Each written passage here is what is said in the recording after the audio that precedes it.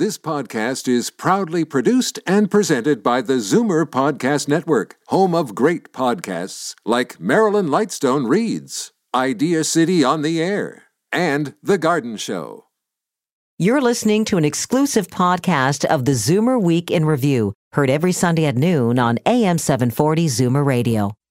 You're listening to the Zoomer Week in Review, brought to you by Chartwell Seniors Housing, making people's lives better.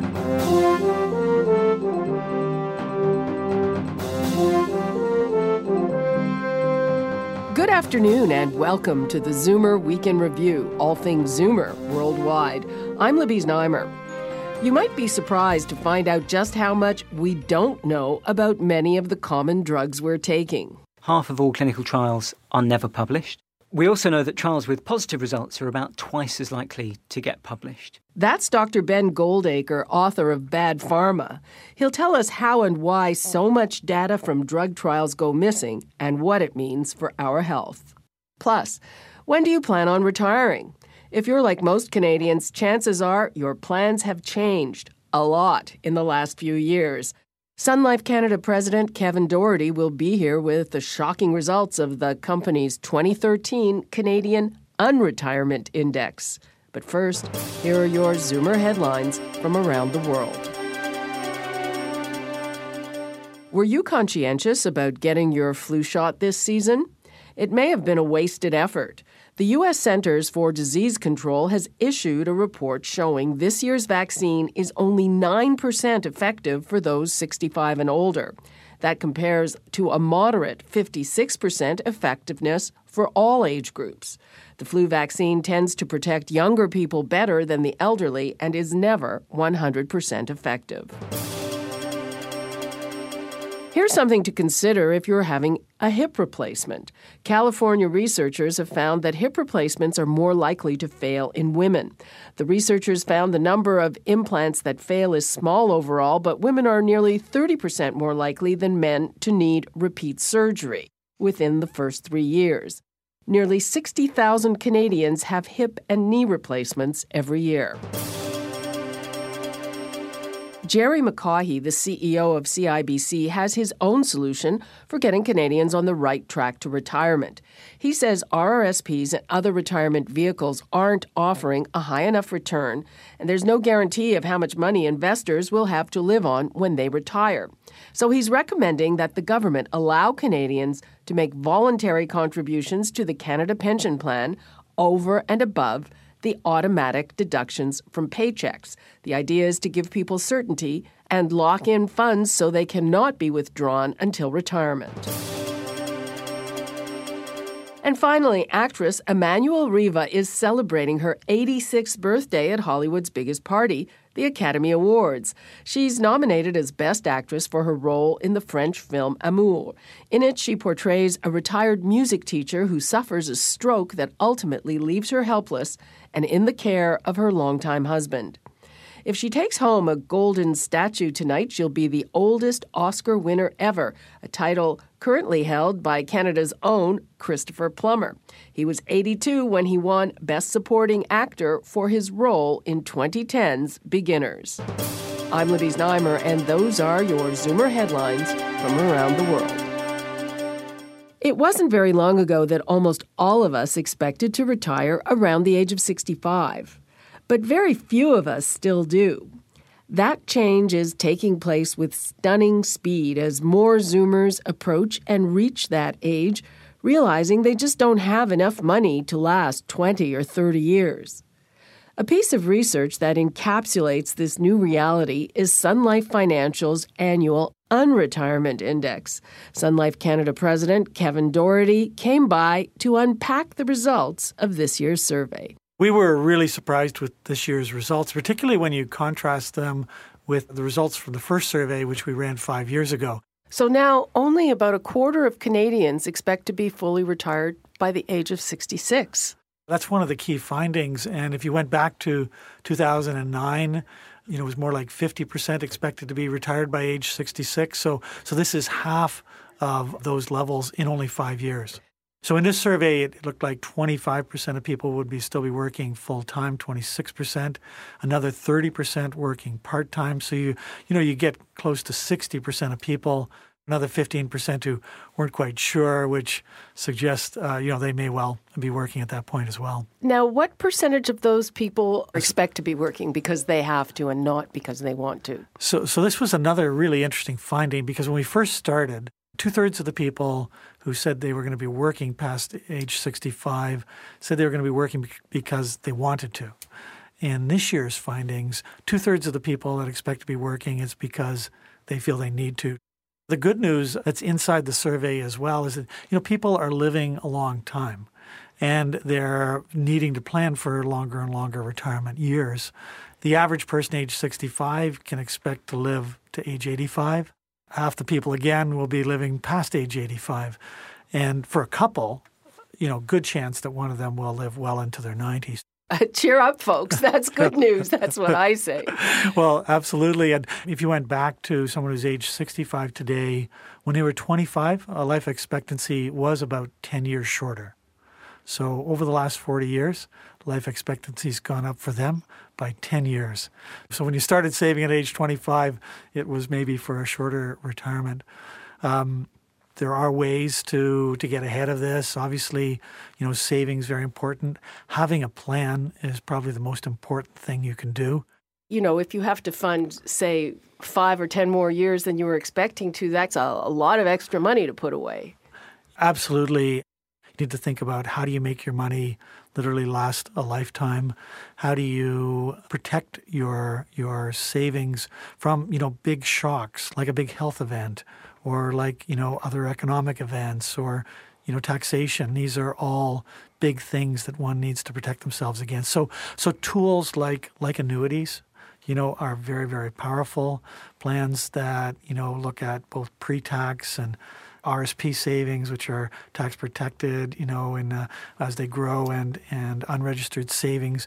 How you put all these things together, it's very important you look at all of these things and use all the tools at your disposal. All of this is happening in a very, very low interest rate environment where people used to be able to expect a healthy annual return on their nest egg, and now really you can't. I think that is one of the, if you go back to the survey and say, well, why have their attitudes shifted so much in these last 5 years? I think, between the economic crisis, the low interest rate environment, and, expectations around living a long time, these three things have come together. For sure, the interest rate environment is a big factor for people. Back to the survey, what ramifications do you see in terms of the way people adjust their savings and their working life? In a lot of workplaces, there are savings programs that employers sponsor. So group RSPs at work or DC pension plans. It's surprising how many people don't take full advantage of those. And in many cases, employers actually match your contributions. And so an easy thing to do is to participate in these programs at work. If you're working longer, should you be in a medium-term horizon longer than you would have? That's a good point. I think, you really need to get a fix on kind of the retirement date you're working towards, when you're going to start to draw down on those savings and work towards that. But as you get closer and closer to that date, I think you're taking less and less risk. One of the things you worry about is endpoint risk. The day you retire, you don't want that to be the day that the market crashed, a week before that, right? And so you need to think about endpoint risk as you work towards retirement. For example, there's something called the milestone funds that say that you're planning to retire the year 2020. And this is a fund that invests in bonds and equities, but you are guaranteed to have the highest month-end value when you retire if you hold it to retirement. There's the challenge of saving till the day you retire or the day you're going to draw down. And then the next challenge is, how do you make your money last a lifetime? And hopefully it's a long lifetime. So, you need to think about strategies that more and more people are looking for, guaranteed income strategies. We're seeing more and more use of different kinds of annuities such that, they pay you no matter how long you live. guaranteed income. You don't have to worry about markets. You don't have to worry about interest rates. But they end when you die. Your spouse doesn't get it. They end when you die, although you can buy a joint life annuity so that it ends when the last person passes away. Okay. Is there anything else that we should keep in mind as we look at this new landscape? What we see in the survey is that people that have a plan feel a lot better about retirement than people that don't. If you can get a plan and you start working towards a plan, you're going to feel a lot better. Okay, Kevin Dougherty, thanks so much. Okay, thanks very much, Libby. That was Kevin Dougherty, president of Sunlife Financial Canada. If you need some financial advice, you can meet with one of Sun Life's experts and get a free 1-year CARP membership and a subscription to Zoomer magazine. For more information, go to sunlife.ca/CARP. I'm Libby Znaimer, and this is the Zoomer Week in Review. How much do you know about the contents of your medicine cabinet? You might be surprised to find out that although there are extensive clinical trials for many common drugs, the results of many of these trials never see the light of day. Coming up, Dr. Ben Goldacre will tell us why this happens and why it's such a problem. You're listening to the Zoomer Week in Review, brought to you by Chartwell Seniors Housing, making people's lives better. Are those pills you're taking really the best medicine? Does your doctor even know? Maybe not, says British physician, academic, and writer Dr. Ben Goldacre. His latest book, œBad Pharma, chronicles how and why the results of many drug trials go missing and what that means to your health. Goldacre made a name for himself writing the Bad Science column for The Guardian and a book by the same name that debunked everything from homeopathy to vaccine scares. He dropped by the studio when he was in town recently. It's certainly true that clinical trial results go missing in action. And this, I think, is the single biggest ethical and practical problem facing what we call evidence-based medicine today. Half of all clinical trials are never published. We also know that trials with positive results are about twice as likely to get published. So this means that overall what we see is not just an incomplete picture, but also an exaggerated picture of the benefits of treatments. How much of this poses a danger to patients? There are two very separate issues here, I think. The first is, are the drugs currently on the market actively harmful? Are they worse than useless? And as I say, I think that's quite unusual. I think it's pretty rare that drugs come to market which do more harm than good. Mm-hmm. But I think what does happen much more commonly is that we're misled about the relative benefits of different treatments. So we don't know which treatment is the best. And that's a real problem because when patients are deprived of the best treatment by being given one that's second best, then they are exposed to avoidable risks. They're exposed to avoidable suffering and harm. For example, there are several very widely used drugs where we don't know which is best. And the extent of our ignorance would, I think, amaze people. For example, we know that statins are better than nothing. We know that statins are better than a dummy placebo sugar pill because all statins have been compared against a dummy placebo sugar pill and shown to reduce death. When it comes to comparing each individual statin against the other, we know that they're all equally good at lowering cholesterol. But still nobody has ever done a real-world study looking to see which statin is best at preventing heart attack and death. And why is that? Firstly, drug companies may not have a lot of interest in trying to find out whose statin is the best because they may know, or at least they may worry, that actually they're all equally good, in which case everybody would just use the cheapest. Often you see new drugs that are extremely expensive being touted when the old drug that's either coming off a patent or is just less expensive might be just as good. So again, this is a really interesting area. If there are two drugs which are equally effective, but one's very cheap and one's very expensive, obviously companies will be highly motivated to make the new expensive drug look as if it's better than the older, cheaper one. And I think patients and certainly society is harmed when we spend too much money on drugs that are no better than very cheap ones. And that is where you see a lot of the worst behaviour of biased dissemination, by which I mean really marketing, and also data being withheld. Now, I'm surprised that governments tolerate this because in most cases, in pretty much every developed country except the US. For the most part, it's governments that pay for medical treatments. When information is withheld, is that always at the discretion of the pharmaceutical company? Firstly, we have to be clear it's not just about drug companies hiding data. Independent academic studies are also commonly withheld, and that's a real problem. People have been routinely ignoring legislation that forces them to publish results, like the FDA Amendment Act, which requires that results are posted to a website called clinicaltrials.gov within 1 year. When the law was brought in 5 years ago, everybody said, oh, well, that's fine, everything's fixed. The problem of missing data has been resolved, but there was no routine public audit. And when a paper was finally published in the British Medical Journal just last year, it showed that 22% of the trials had complied with this law, but 4 out of 5 trials had not complied. They had ignored this law. And yet, the FDA have never imposed any fine on any company or researcher for ignoring that law. So if that is the worst problem, rank the other problems in order of severity. We also need to make sure that we get results going back in time. So the FDA Amendment Act only gets you the results of new clinical trials finishing after 2008. Well, that's actually no good because we know that about 85% of the medicines that we prescribe came on the market more than 10 years ago. So what we need for clinical practice today are the results of clinical trials from 2005, 2002, 1998. All of that information still exists. It's in dry storage archives, in chalk hills and in dusky underground bunkers. And we need to have a program of going and getting that stuff and making it publicly available. But also, we could just ask for it. And the amazing thing is, in many cases, we haven't. I feel like I should make a full disclosure that this isn't a dramatic conspiracy theory book and it's not a self-help book. It's about the flaws and imperfections in the information architecture of evidence-based medicine.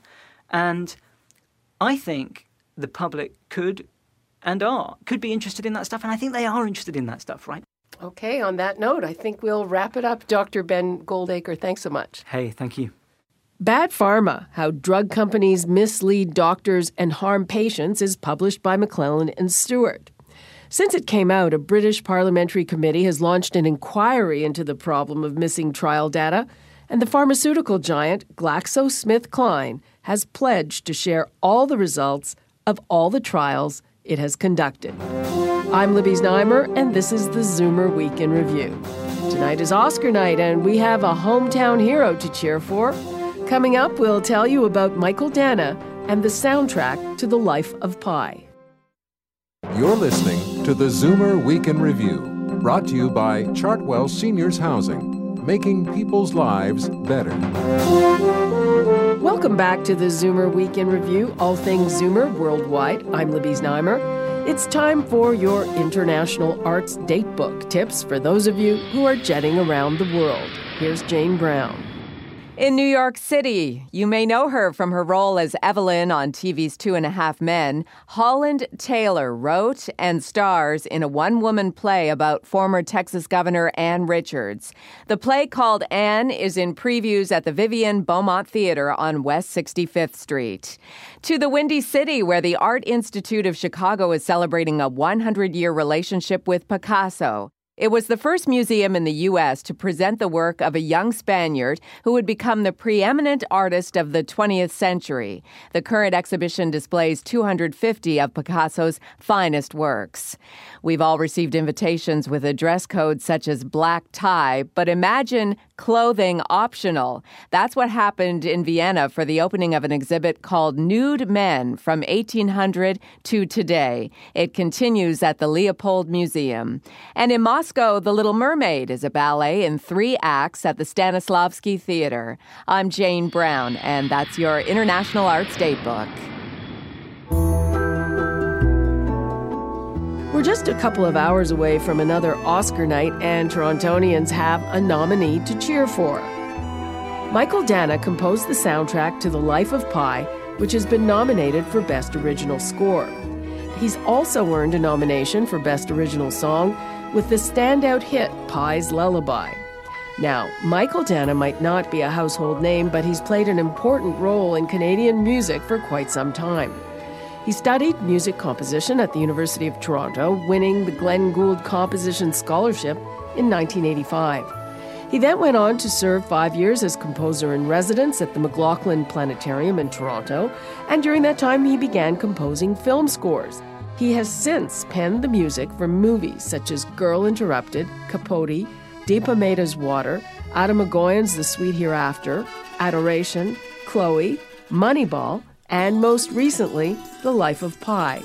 We'll have our fingers crossed for him tonight, and his chances look good. He already took home the Golden Globe for Best Original Score, and right now we'll hear some of that award-winning music, Pi's Lullaby.